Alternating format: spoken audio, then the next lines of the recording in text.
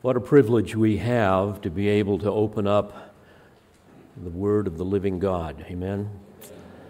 And to look into its great truths, to understand more of who He is and more of who we are in Him. So will you take your Bibles and turn to Luke's Gospel? We're going to be looking at Luke chapter 2, verses 1 through 7. We began looking at this last week. We'll finish this up this week. And we do so under the heading, Jesus' Birth, a Providential Appointment.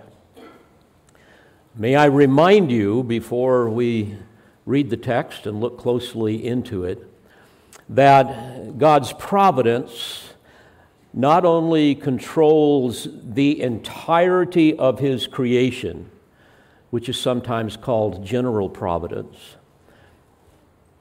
but it also encompasses the details of history, including the details of the lives of individuals, especially His elect, as we would read, for example, in Ephesians 1, 3 through 12. And often this is called special or specific providence.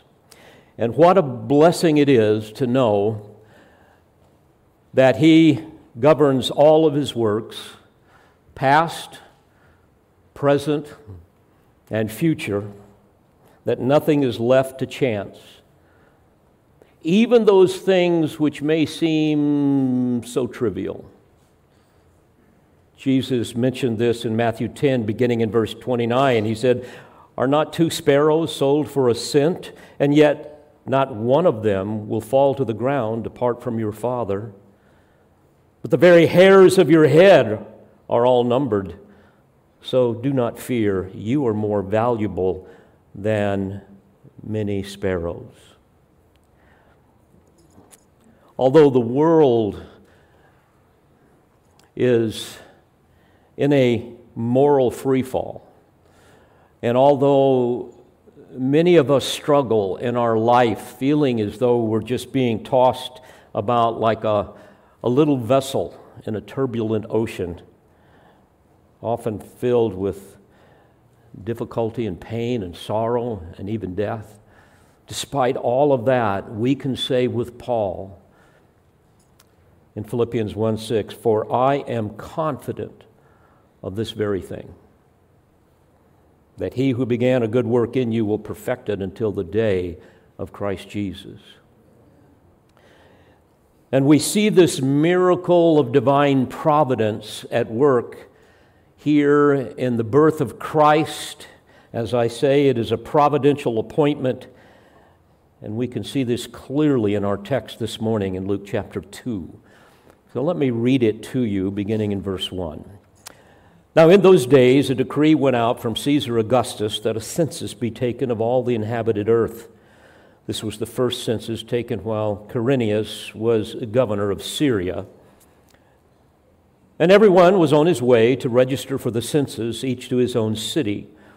Joseph also went up from Galilee, from the city of Nazareth to Judea, to the city of David, which is called Bethlehem, because he was of the house and family of David, in order to register, along with Mary, who was engaged to him, and was with child.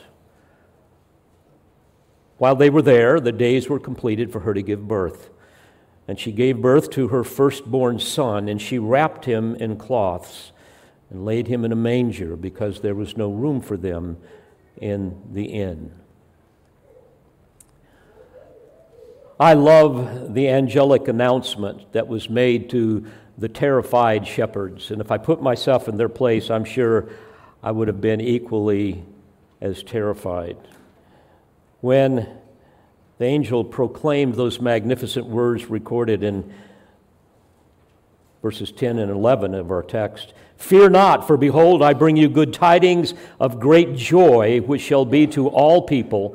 For unto you is born this day in the city of David a Savior, which is Christ the Lord." Dear friends, the gospel is indeed tidings of good joy because of Christ, who will cause us to one day stand in the presence of His glory, blameless with great joy. not guilty with great dread, but blameless with great joy. The Lord of glory will not treat us as a sentencing judge, but as a loving Father. Moreover, as the angel Gabriel told Mary, he will be our king. Don't you long for a godly king, a righteous ruler?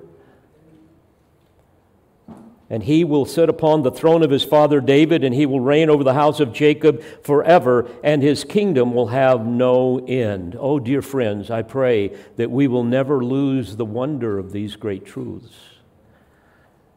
And this morning, I wish to direct your attention again to the birth of the Messiah King, which is consistent with many Old Testament prophecies. And many times in the Christmas story, these Old Testament prophecies get overlooked. For example, 650 years before the birth of Christ, the prophet Jeremiah announced the final king in the line of David, referring to Christ. We read about this in chapter 23 of Jeremiah, beginning in verse 5. Behold, the days are coming, declares the Lord, when I will raise up for David a righteous branch, and he will reign as king and act wisely and do justice and righteousness in the land. And in his days, Judah will be saved, and Israel will dwell securely. And this is his name by which he will be called, the Lord our righteousness. In a world where greed, corruption, shameless and frankly bizarre immorality, a world in which we are governed by godless leaders, imagine what it will be like during the kingdom age, during the millennium, when the Lord our righteousness reigns upon the earth. Let's ponder Jeremiah's prophecy together for a moment, and this will help frame a bit of what I would like to share with you as we look closely at Luke 2. After focusing on the judgment of Judah and the hopeless conditions of the Babylonian siege, Jeremiah predicted the eventual salvation and restoration of Israel according to the conditions of the new covenant that are recorded in Jeremiah 30 through 33, which, as we look at it today, seems rather unlikely given Israel's unbelief. Today, Israel is experiencing the temporary and partial hardening as God saves many Gentiles. Paul spoke of this in Romans 11:25. Only a remnant of believing Israelites exists today, even though more and more are coming to faith in Christ. And of course, this is a reminder that the nation as a whole will one day be saved, as we read in Romans 11, verses 16 and verse 26. However, during a coming day of the Lord, Israel's unbelief is going to be reversed. We know that from what Scripture tells us. And God will save and restore Israel when the Messiah returns. According to Zechariah 12:10, we read, I will pour out on the house of David and on the inhabitants of Jerusalem the spirit of grace and of supplication, so that they will look on me whom they have pierced. And at that time, the earthly phase of the kingdom will be established. And Israel, ethnic Israel, will enter the blessings of the kingdom and lead many other nations in worshiping the Messiah. Jeremiah 30 actually begins with the promise of Israel's restoration. In verse 3 we read, For behold, days are coming, declares the Lord, when I will restore the fortunes of my people Israel and Judah. The Lord says, I will also bring them back to the land that I gave to their forefathers, and they shall possess it. He goes on to describe the conditions of the kingdom. In verse 10, he speaks of how the offspring of Israel will return from captivity. Verse 11, the nations that oppressed Israel will be punished. Verse 17, Israel's health will be restored, wounds will be cured. Verse 18, Jerusalem will be rebuilt. Verse 18 as well, the palace will stand on its rightful place. Verse 22, ethnic Israel will be the people of God. And in chapter 31, the promises of the new covenant continue. According to verse 1, there will be a unified Israel, and they will be the people of God. Israel will be rebuilt. In verse 4, verses 4 through 6, the nation will be filled with joy. Verse 8, be gathered from the remote parts of the earth. Agriculture and livestock will prosper. Verse 13, the young and old in Israel will be joyful. Verse 16, sorrow over heartbreaking oppression will cease, and on it goes.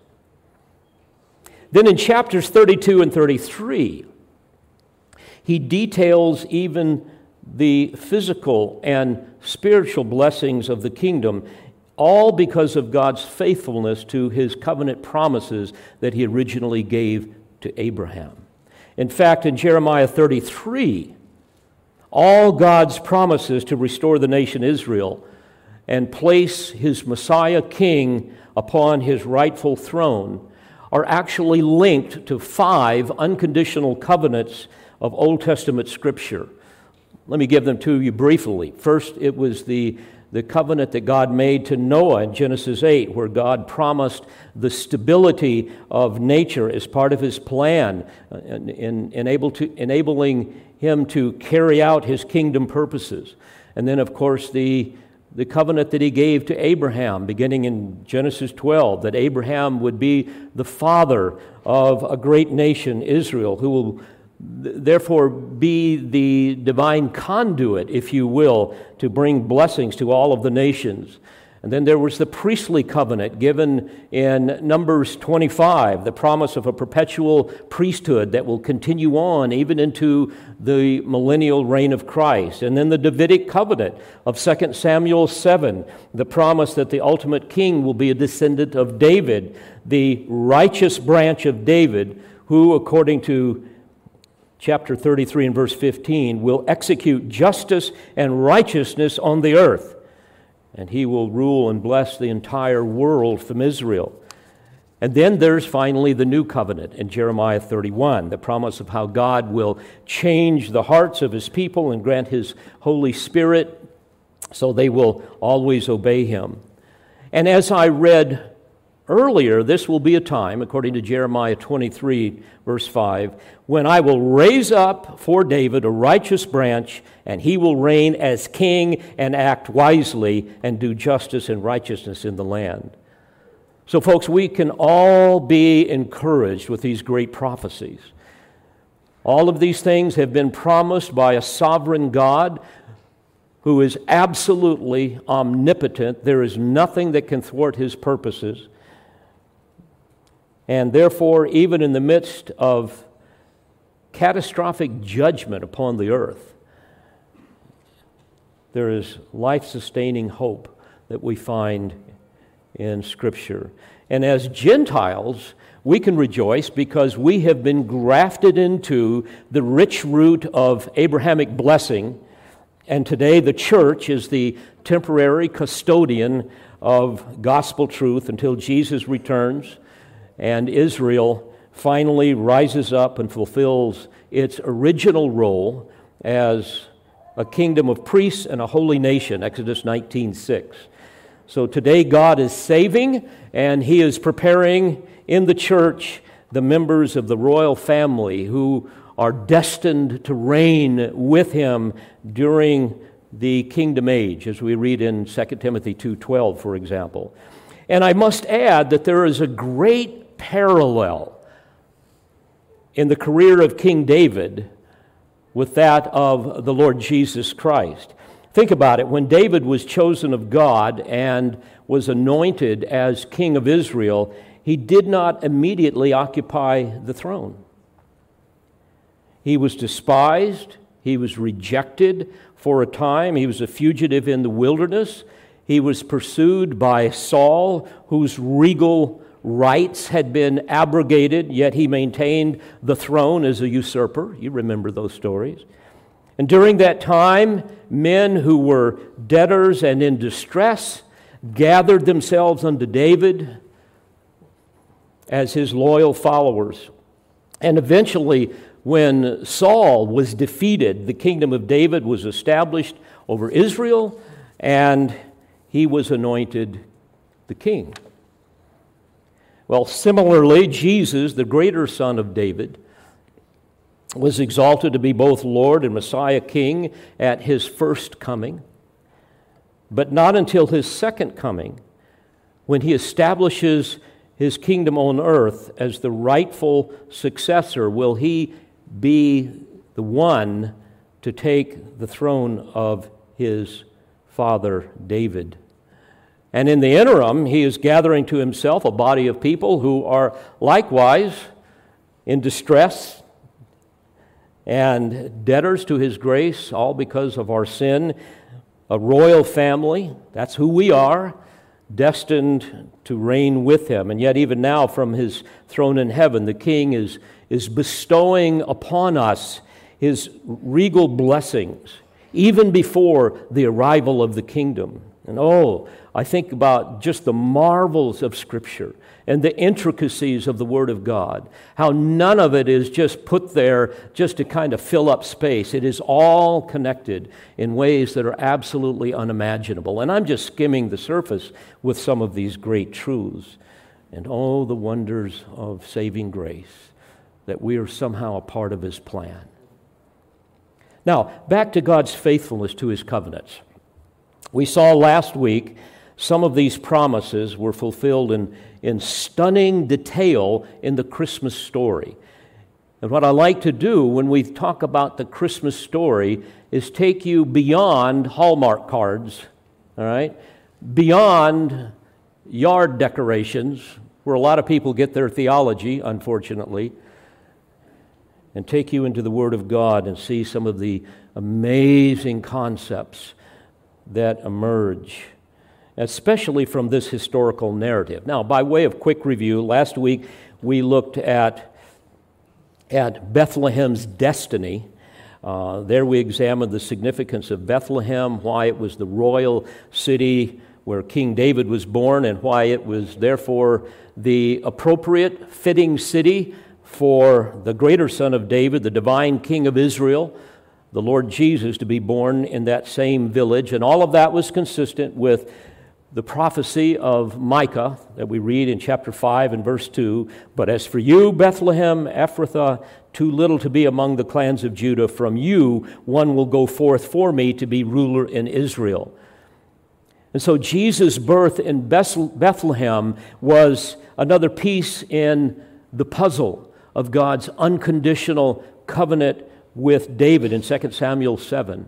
A covenant made 1,000 years before Jesus was born, promising David that God would raise up for him a descendant, the Messiah King, who would establish David's kingdom forever. A dynasty that would ultimately dominate the world when the King of Kings returns, when he judges the nations and establishes his kingdom and rules in righteousness. So, through a divinely orchestrated and complex saga of political machinations, God moves upon the heart of Caesar Augustus to take a census in Palestine. And in the context of all of that, Joseph and Mary travel 85 miles from their home in Nazareth to Bethlehem to register. And there, the official stamp of the Roman Empire would verify that Jesus Christ was indeed the Son of God. Even though they didn't know they were doing that. That he indeed was the rightful heir of the throne of David. That he was the one fulfilling God's covenant promises to David in 2 Samuel 7 that required the Messiah to descend from his loins. And in Bethlehem, Michael's prophecy was fulfilled literally, which I might add will be the case for the rest of Micah's predictions, as well as all the inspired prophecies. Beloved, if I could put it this way, upon the fulfillments of the jots and tittles of His Word rests the veracity of God. And so when God says something is going to happen, don't just allegorize it, spiritualize it, and come up with what you think it might mean. Take God at His word. Joseph and Mary knew the prophecy of Micah, and even as a 13-year-old young woman, Mary was well versed in Old Testament theology. Her heart was saturated with the Word of God, something that is very rare these days in young people. In fact, Luke 1 that we read earlier records her prayer of praise before the Lord. She understood that her child would be the Son of God, the Messiah. And you can just see the richness of theology coming out in her praise before the Lord. So, last week we examined Bethlehem's destiny. Now today, we want to examine as well, number 2, Bethlehem's child. Notice in verse 6 now.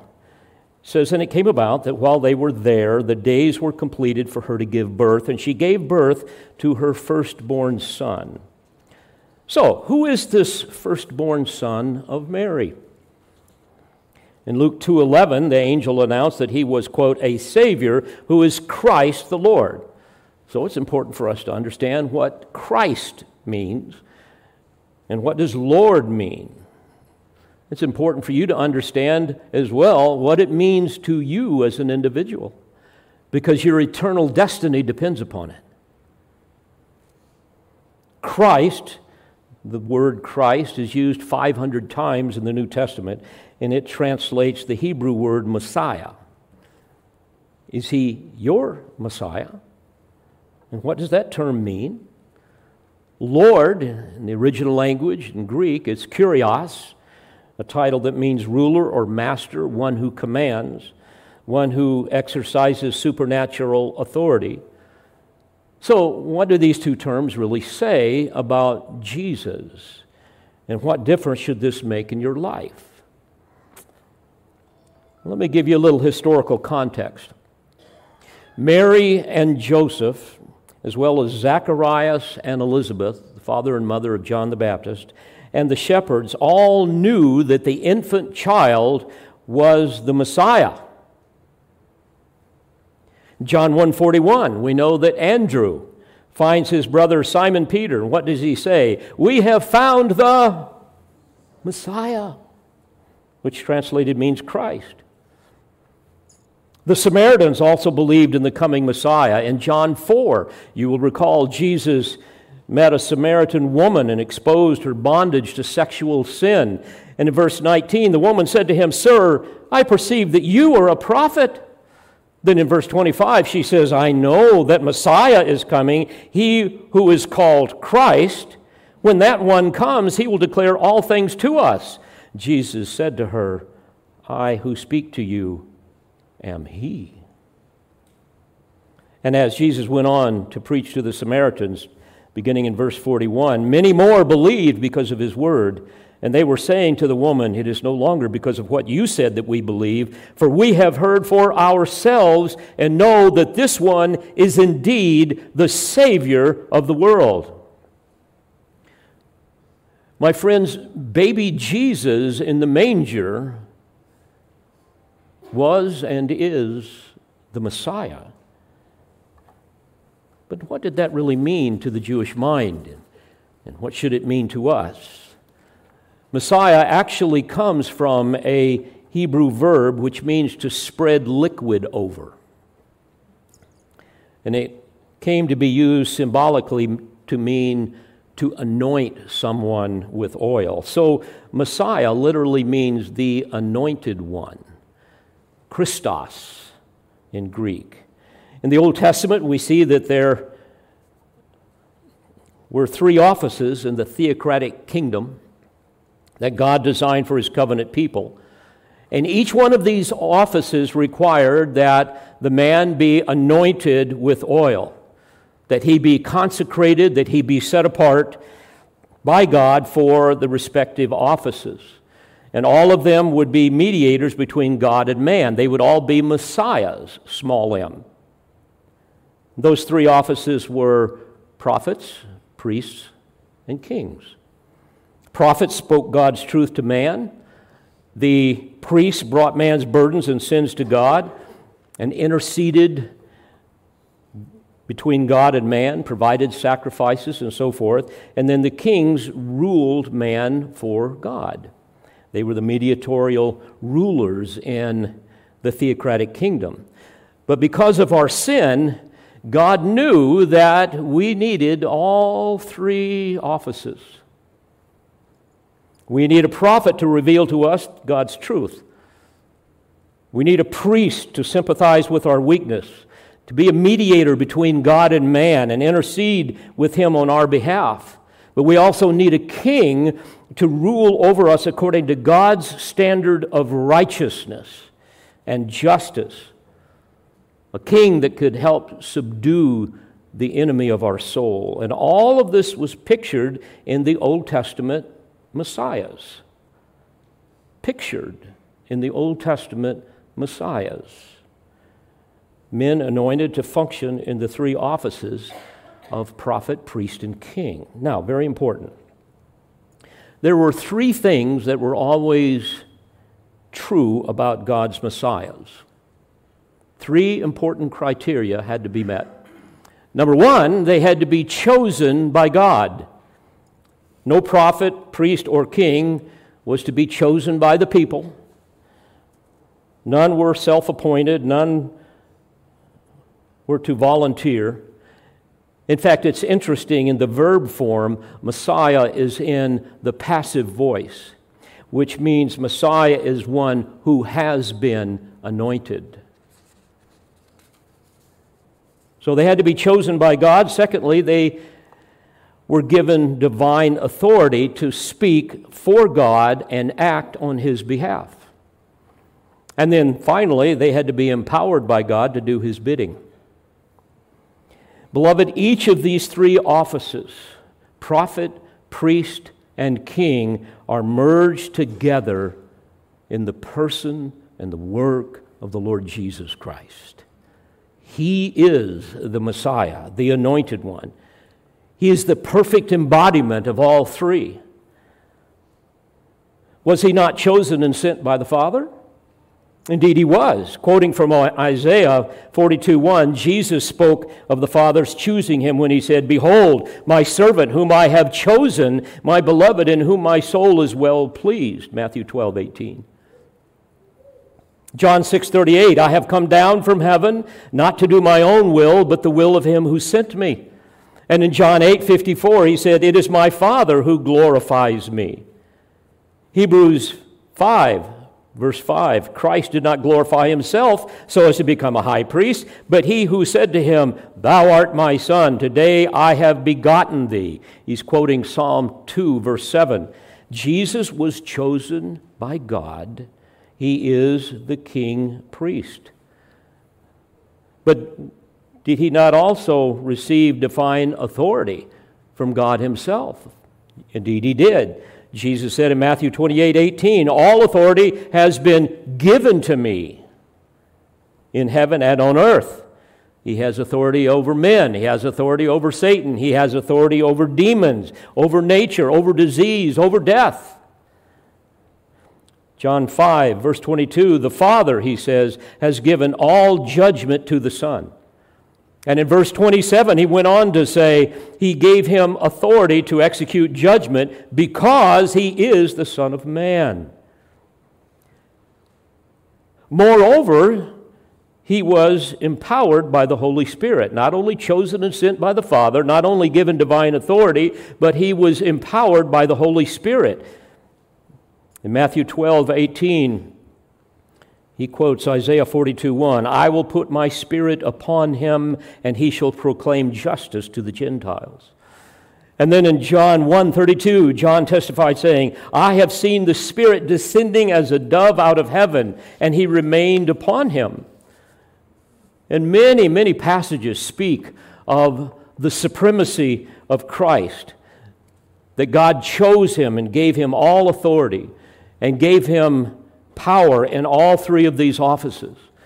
Ephesians 1, verse 20, the Father raised him from the dead and seated him at his right hand in the heavenly places, far above all rule and authority and power and dominion, and every name that is named, not only in this age, but also in the one to come. And he put all things in subjection under his feet, and gave him as head over all things to the church, which is body, the fullness of him who fills all in all. Dear friends, this is the Messiah. This is the infant Jesus in the manger. Don't forget it. Colossians 1:1, we read more of who Jesus is. He is the image of the invisible God, the firstborn of all creation. For by him all things were created, both in the heavens and on earth, visible and invisible, whether thrones or dominions or rulers or authorities. All things have been created by him and for him. And he is before all things. And in him all things hold together. He is also head of the body, the church, and he is the beginning, the firstborn from the dead, so that he himself might come to have first place in everything. For it was the Father's good pleasure for all the fullness to dwell in him, and through him to reconcile all things to himself, having made peace through the blood of his cross. Through him, I say, whether things on earth or things in heaven. Again, dear friends, this is the infant Jesus in the manger. This is the Lord our God. This is the Messiah. The divinely chosen King of kings and Lord of lords, to whom God has given all authority and all power. And for this reason, according to Philippians 2, beginning in verse 9, God has highly exalted him and bestowed on him the name which is above every name, that at the name of Jesus every knee should bow, of those who are in heaven and on earth and under the earth, and that every tongue should confess that Jesus Christ is Lord, to the glory of God the Father. Dear friends, when you think of Jesus at Christmas, you simply must understand that he is the creator, the sustainer, the redeemer, and the consummator of all things. That he is the uncreated creator of the universe. That he is the pre-existent, self-existent God of the universe. He alone is the quintessential, all-righteous and eternal, perfect embodiment of prophet, priest, and king. As prophet, he is the one chosen and empowered by God to speak truth to the people. Hebrews 1, beginning in verse 1, God, after he spoke long ago to the fathers and the prophets in many portions and in many ways in these last days, has spoken to us in his Son, whom he appointed heir of all things, through whom also he made the world. He is the very Word of God, according to John 1:14, that became flesh and dwelt among us, that we might behold his glory, glory as of the only begotten from the Father, full of grace and truth. So indeed, he is the perfect embodiment of a prophet, but also he is the quintessential, all-righteous and eternal priest, the one who actually bore our burdens and our sin in his body and became our substitute, the final sacrifice for sin. And he now sits at the right hand of the Father, interceding on our behalf. 1 Timothy 2:5, for there is one God and one mediator also between God and men, the man Christ Jesus, who gave himself as a ransom. Hebrews 2, beginning in verse 17, he had to be made like his brethren in all things, that he might become a merciful and faithful high priest in things pertaining to God, to make propitiation for the sins of the people. For since he himself was tempted in that which he has suffered, he is able to come to the aid of those who are tempted. And we go on to read in Hebrews chapter 7, beginning in verse 22, Jesus has become the guarantee of a better covenant, which I might add is unlike the former priests who were mortal and died. Goes on to say he abides forever, holds his priesthood permanently. Hence also he is able to save forever those who draw near to God through him, since he always lives to make intercession for them.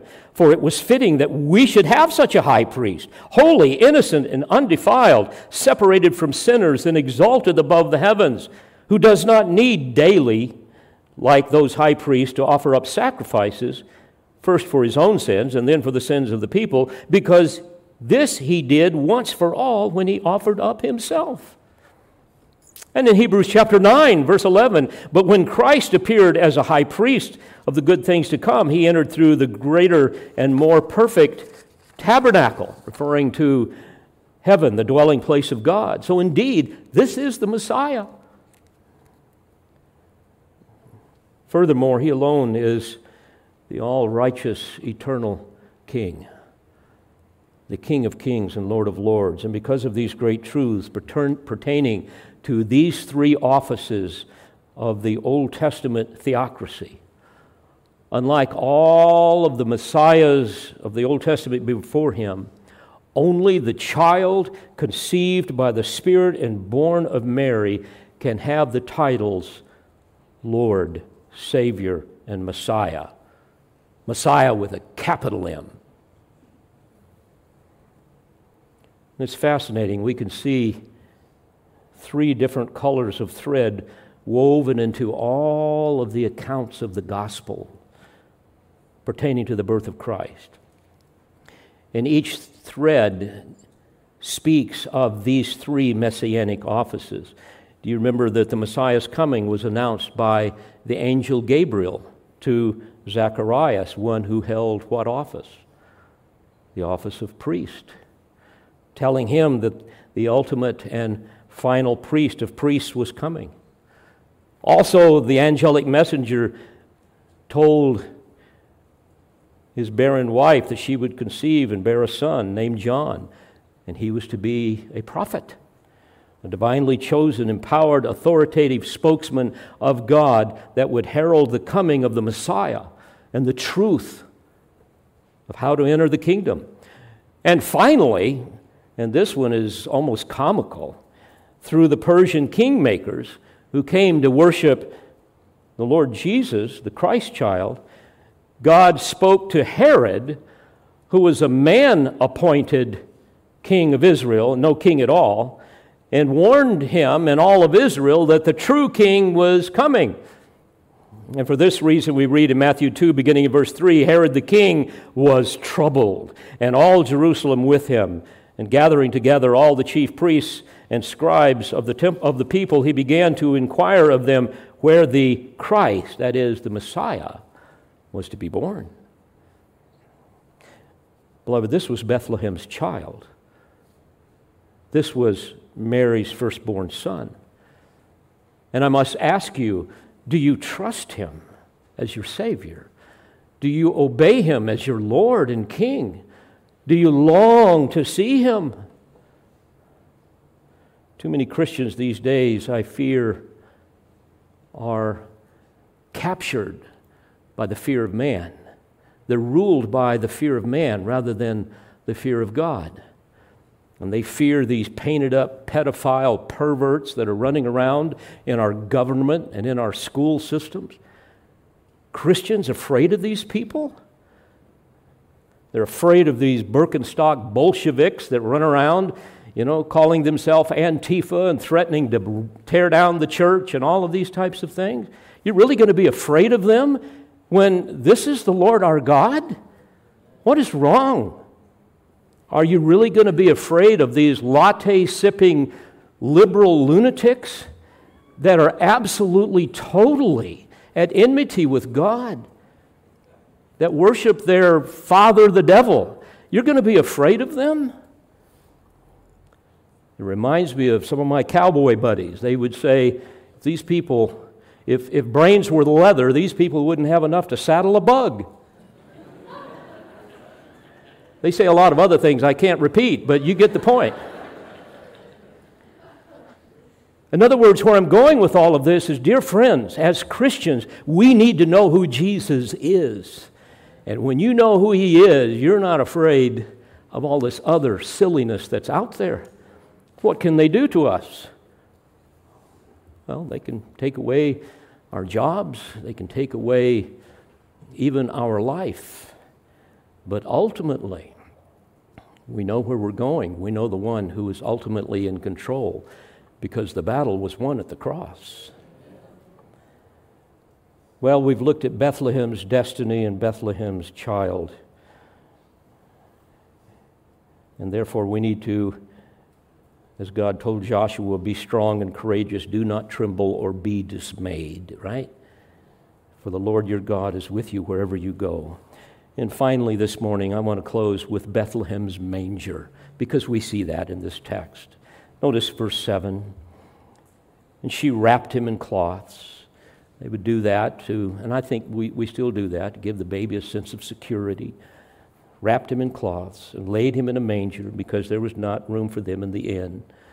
By the way, inns in those days were very crude public shelters for travelers, and they were often caves, and many times they would have animals in part of the caves. If you go to that region of the country, you'll see the geography. You could see how easy it would have been for people to stay in places like that. And so often people would sleep on the hay. Mangers were for feeding livestock. It's important to feed horses and cattle in these mangers to keep dust from getting in their nostrils, and it can cause respiratory problems and cause a twisted gut and all kinds of things. So they were mangers. And because of the census of that day, all of the places to stay were full. So Mary and Joseph stay with the animals. And you have to think, why a manger? I've pondered this. Why would the Messiah, the Son of God, enter the world in such utter obscurity, and frankly in such utter filth? I think there's 3 reasons at least that we could perhaps consider. First of all, he was born in a manger to picture the Messiah's rejection. What a perfect place to begin his days of humiliation as prophet, priest, and king, right? As prophet, he came as the living word of God to save sinners, to tell sinners how they can be made righteous. And for this reason, according to Philippians 2:7, he emptied himself, taking the form of a bondservant, and being made in the likeness of men, and being found in appearance as a man, he humbled himself by becoming obedient to the point of death, even death on a cross. And in John 1, beginning in verse 9, we read that he was the true light, which coming into the world enlightens every man. He was in the world, and the world was made through him, and the world did not know him. He came to his own, and those who were his own did not receive him. Think about it. How could Christ be our faithful high priest, who is able to sympathize with all of our infirmities, unless he had experienced a life of pain, even of poverty and persecution? For this reason, we can rejoice with what the writer tells us in Hebrews 4:15, for we do not have a high priest who cannot sympathize with our weaknesses, but one who has been tempted in all things as we are, yet without sin. Let us therefore draw near with confidence to the throne of grace, that we may receive mercy and find grace to help in time of need. You know, had the Messiah come to sinful man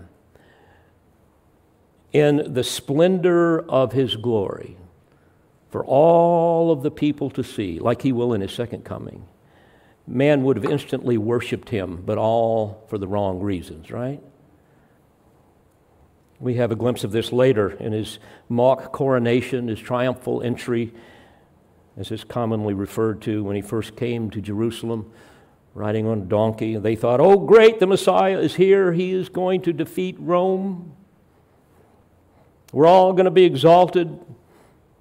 Free food, free work, or I should say no more work, and great pay. I mean, this is a liberal utopia, right? This whole liberal thing began a long time ago, let me tell you. Hosanna to the Son of David, blessed is he who comes in the name of the Lord, for he has come to exalt me. That was the idea.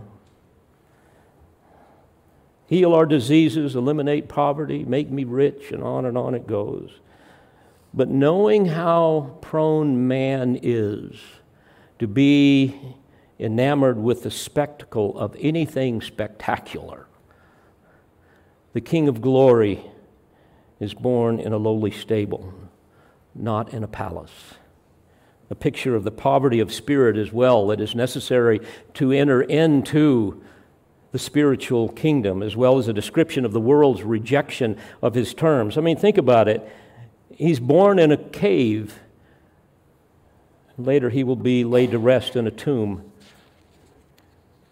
He was laid in a manger, and later on he will hang on a cross. He would be twice wrapped in cloths. The first time at his birth, the second time at his death. And he would be homeless in birth as well as in death. Indeed, the Lord himself said in Matthew 8:20, "The foxes have holes and the birds of the air have nests, but the Son of Man has nowhere to lay his head." He was born the first time, being born along in his mother's womb on a donkey when he came. And he was attended by two humble teens dressed in peasant's garb. But all the difference when he comes again. According to Revelation 19:14, when he comes again, he will be attended by, quote, "the armies which are in heaven, clothed in fine linen, white and clean." A reference to his glorious church. First time he came, he was wearing swaddling clothes, but when he returns, according to Revelation 19:16, he will be clothed with a robe dipped in blood, and his robe and on his thigh he has a name written, King of Kings and Lord of Lords. So I believe that the manger not only depicts the Messiah's rejection, but it secondly speaks of the Messiah's humanity. Remember, sinful man could never atone for his own sins. God's holy justice had to be satisfied by a holy ransom.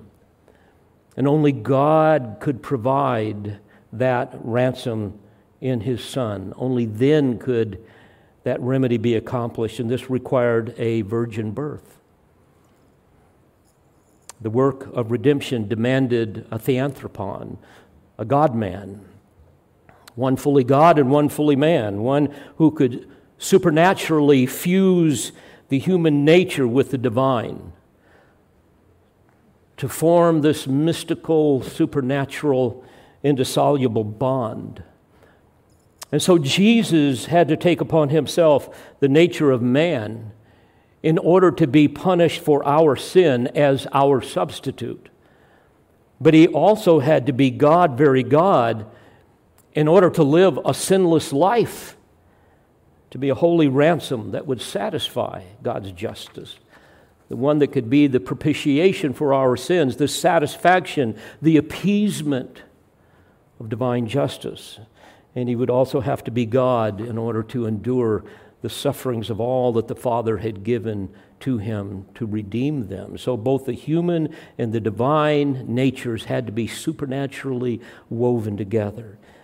Jesus had to be conceived by God and born of a virgin in order for him to be both the Son of Man and the Son of God.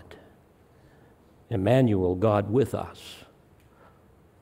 A son of a virgin according to the flesh, but God with us according to the Spirit.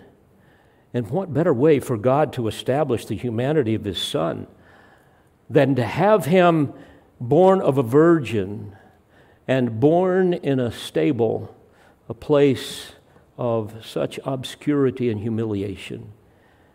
Hebrews 2 verse 9, but we do see him who has been made for a little while lower than the angels, namely Jesus, because of the suffering of death, crowned with glory and honor, that by the grace of God he might taste death for everyone. This doesn't mean that he came just to die, but to die for us. As a man, he became our substitute. But finally, the manger scene pictured the Messiah's subjects. I mean, you look around in that scene, in that dusty stable, and you know what you don't see? You don't see any great emperors. You don't see great kings and queens or princes and noblemen. You don't see generals with vast armies. You don't see business moguls or celebrities. You don't see any of that. No Pharisees or scribes or Sadducees. None of the Sanhedrin. No vast crowds clamoring to somehow get a glimpse of him, vowing their allegiance. No self-serving sycophants seeking a place of prominence. You don't see any of that. No, you just see two little, shall we say, Galilean rednecks from Nazareth. That's what you see. Poor, uneducated, common folk. But people who had been given the gift of faith, the recipients of sovereign grace. That's what you see. These were the subjects of the King of Glory. And they were soon to be joined by some of the peasant shepherds. And then later on, the Persian kingmakers. And then we read that they were joined by, quote, a great multitude that no one can number from every nation, from all tribes and peoples and languages. We read that in Revelation. So there's a great crescendo coming, right? Beloved, Jesus is the Savior and the Lord of the meek and the lowly, not the proud and the mighty. He is the prophet, priest, and king of the broken, of the bowed down, not the self-willed, not the self-exalted. 1 Corinthians 1:26, for consider your calling, brethren. There were not many wise according to the flesh, not many mighty, not many noble, but God has chosen the foolish things of the world to shame the wise, and God has chosen the weak things of the world to shame the things which are strong, and the base things of the world, and the despised. God has chosen the things that are not, that he might nullify the things that are, that no man should boast before God. Dear friends, don't miss these great truths that are typically eclipsed by all of the materialistic and immoral clutter of Christmas in our modern day. And for those of you that perhaps are within the sound of my voice, and you're just living for yourself, you've really never bowed the knee to the Lord Jesus Christ, I plead with you, as a minister of the gospel, that you get serious about your own sinful condition, because one day you will either bow before him in triumph or in terror. You will bow before him as the judge of the living and the dead, or you will be cut off from him forever. So won't you place your faith in him today? And every believer, I pray that you will think upon these things, meditate upon these great truths, especially during this Christmas season. Fathers in particular, hear me. Teach these things to your children. If you don't know them, learn them. Grow up. Take responsibility. Teach these things to your children. Live them out. Teach them that Christmas is about the King of Kings,